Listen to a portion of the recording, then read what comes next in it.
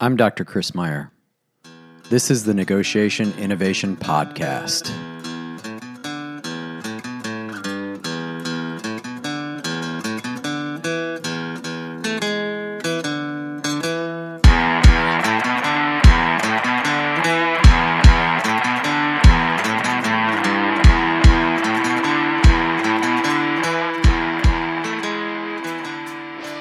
Every week, I'm going to add to your knowledge base about human interaction. We'll look at motivation, we'll look at emotion, and we'll look at decision making, all within the context of negotiations. This is going to improve your life both organizationally and outside of the organization. Let's go. Welcome to the Negotiation Innovation Podcast. During a very strange time in our history, many people are quarantined, many people are sheltering in place, others are involved in essential businesses and are necessarily going out into work, into dangerous situations. So I appreciate the time that you give to this podcast, as it is not a vital aspect of life. But hopefully what I can do is I can give you some information that will help you in this situation to make the most of it and to hopefully thrive in this situation in which many people are suffering, many people are in a bad situation. Hopefully we can do some good. Hopefully we can do some things that are positive. And I'm trying to bring information that is pointed directly at that. I'm trying to bring you some information that will be useful, that will be positive, and that will help you to impact the world around you in a positive way. Today I want to talk about living in survival mode. And this is not just survival mode in a pandemic. I'm going to take this and I'm going to apply it across a lot of different organizational settings. I'm going to apply it across a lot of different organizational situations. And we're going to look at this from a very deep perspective in which we can understand how this idea of survival mode is going to impact both our process and our outcomes in our human interactions. So what does this mean, negotiating from survival mode? I want to break this down a little bit. I want us to have a clear understanding of what I mean. A lot of times we think about survival mode right now as every trip that we take to the grocery store or when we have a loved one that falls ill and needs to go to the hospital. These are situations that we put ourselves in that are dangerous for ourselves or our loved ones or those that are around us, and it truly is survival. In these instances, it triggers maybe some anxiety, maybe some negative emotion. There's some fear that goes along with it, and that is it's perfectly all right. It's perfectly logical to have fear, anxiety in those moments. I want to bring this to an organizational level as well, and then we'll address what happens in these moments of fear, in these moments of anxiety, and we'll also address how you can approach those, the best way to approach those in different situations. So sometimes we're negotiating in this survival mode in our organizations, and it is a manufactured survival mode. What I mean is I come from a sales background. I did sales for 9 years before I went back to grad school, and a lot of times there's this false survival mode that's put on us every quarter, and those of you that are in sales understand this. Every quarter, we have a quota. Every quarter, we have numbers that we have to meet. And this is really a false survival mode because it's a goal, it's something that we need to hit, it's something that we need to move the organization forward. But there can be circumstances, there can be things that come into play that mitigate this. Similarly, if you are in purchasing or manufacturing or human resources, there are a lot of cost-cutting measures that need to be put in place. There are a lot of other measures that we need to look at, and on a quarter-by-quarter basis or on a year-by-year basis, that can put you into that survival mode. In the world that I'm in right now, we have a couple of different instances of survival mode for academics. If you are an untenured professor, there is a period of time for you to achieve tenure, and that puts you into a survival mode, particularly as you get close to that final measuring point where your peers are going to grant you tenure or not. It puts you in a mode of you'll do nearly anything to get over that hump, to achieve that goal. And I remember this from the sales world. At the end of the quarter, if you were close, there were a lot of times that people would do nearly anything to get over that hump because the organization has put you in this false survival mode situation. On top of this, I worked for mostly small businesses or startup businesses, where nearly every interaction led to a survival mode feeling. If we don't get this deal, how are we going to meet the goals that we have for investors this quarter? If we don't get this deal, how are we going to make payroll this quarter?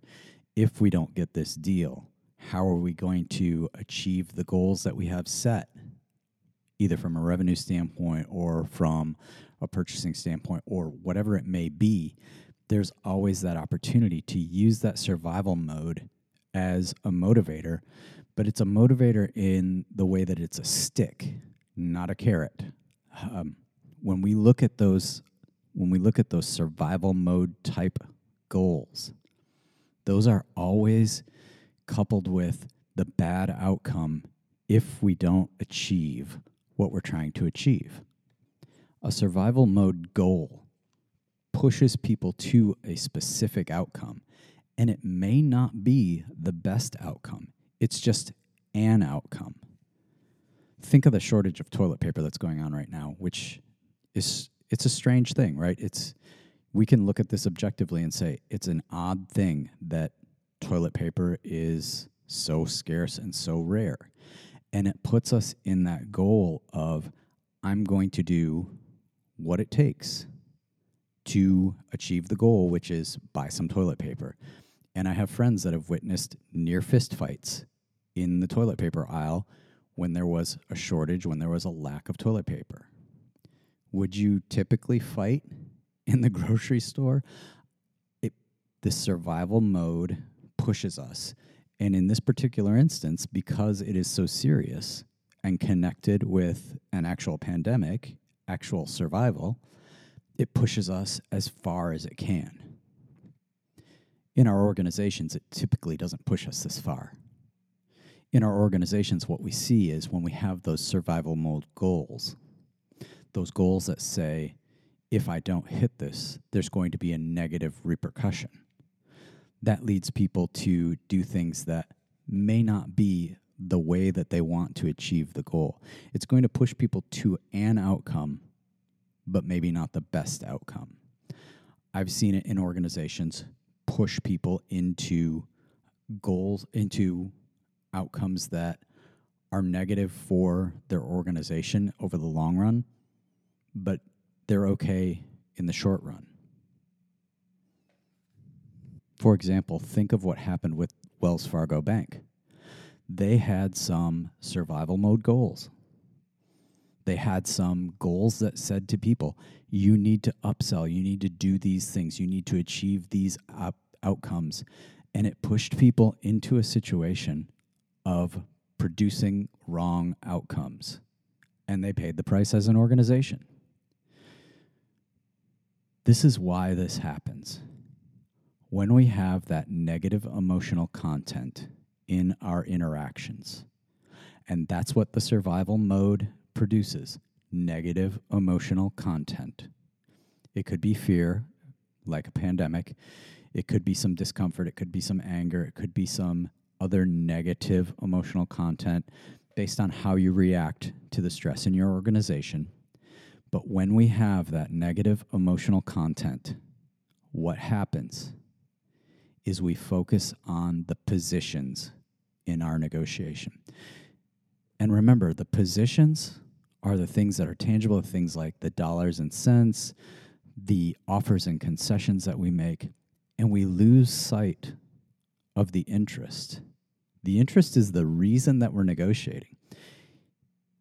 In the situation that we have overbearing negative emotional content, we don't even consider why we're there negotiating.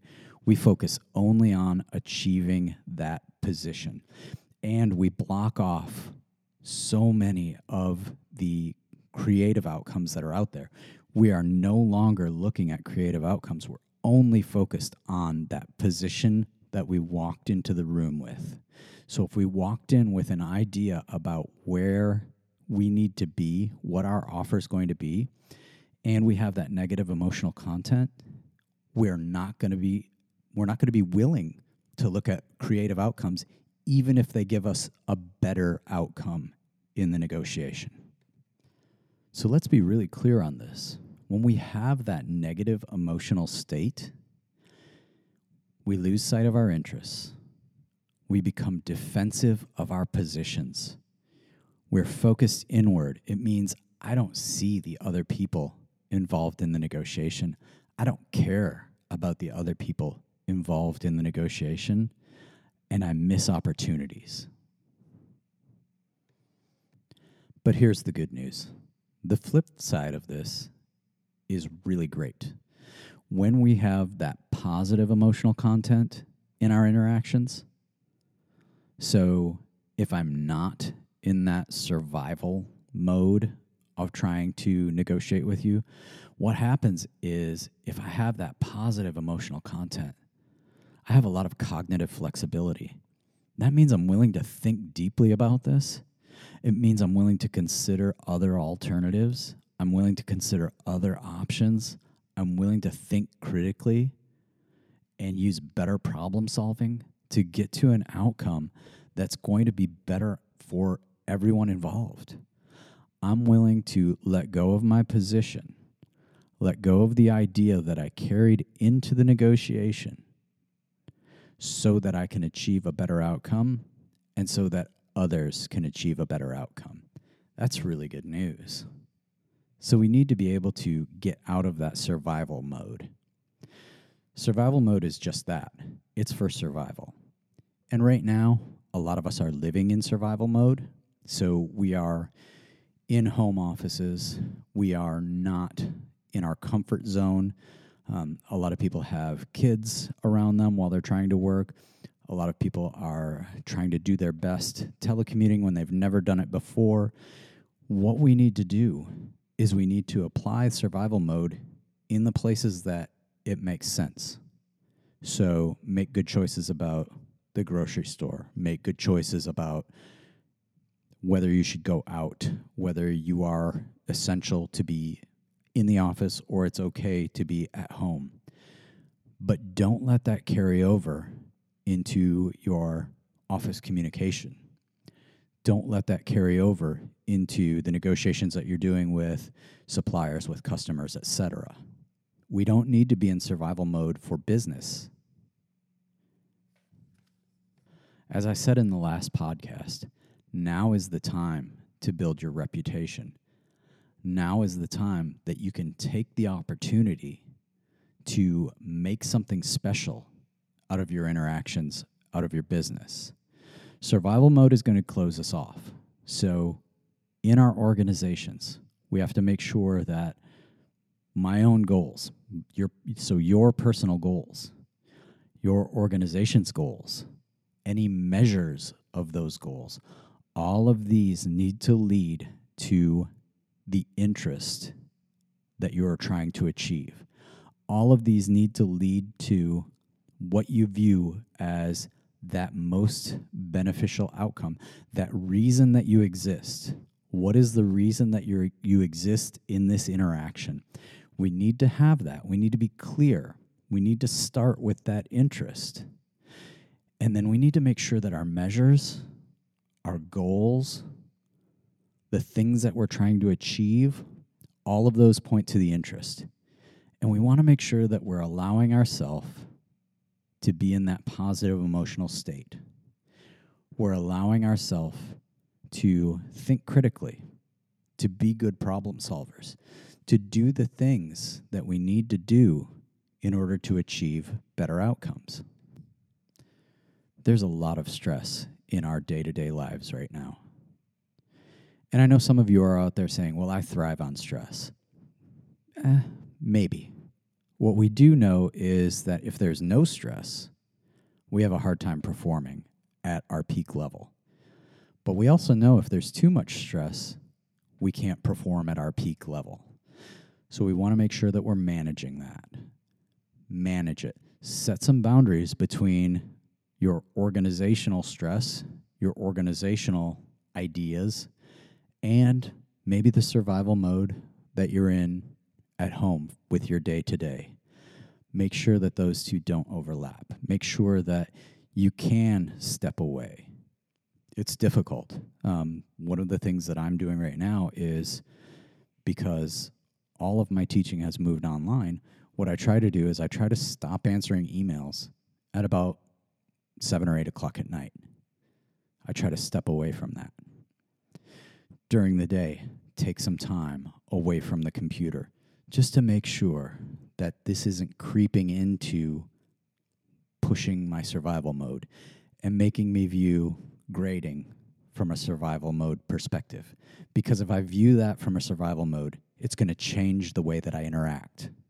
I'm not going to be open. I'm not going to be thoughtful. I'm not going to be a good problem solver. And that's really what I want to do. So be willing to examine where you're at. Be willing to look for that opportunity to step out of that and be that critical thinker. Be that problem solver. Be that person that can rise above it, and in your interactions, approach it with that positive cognitive flexibility and look for the best outcomes. Thanks for listening to the Negotiation Innovation Podcast. I would appreciate it if you would subscribe, rate, and review this podcast so that I can reach a wider audience. You can find more information about these ideas on my website at meyernegotiation.com. Thanks. See you next time.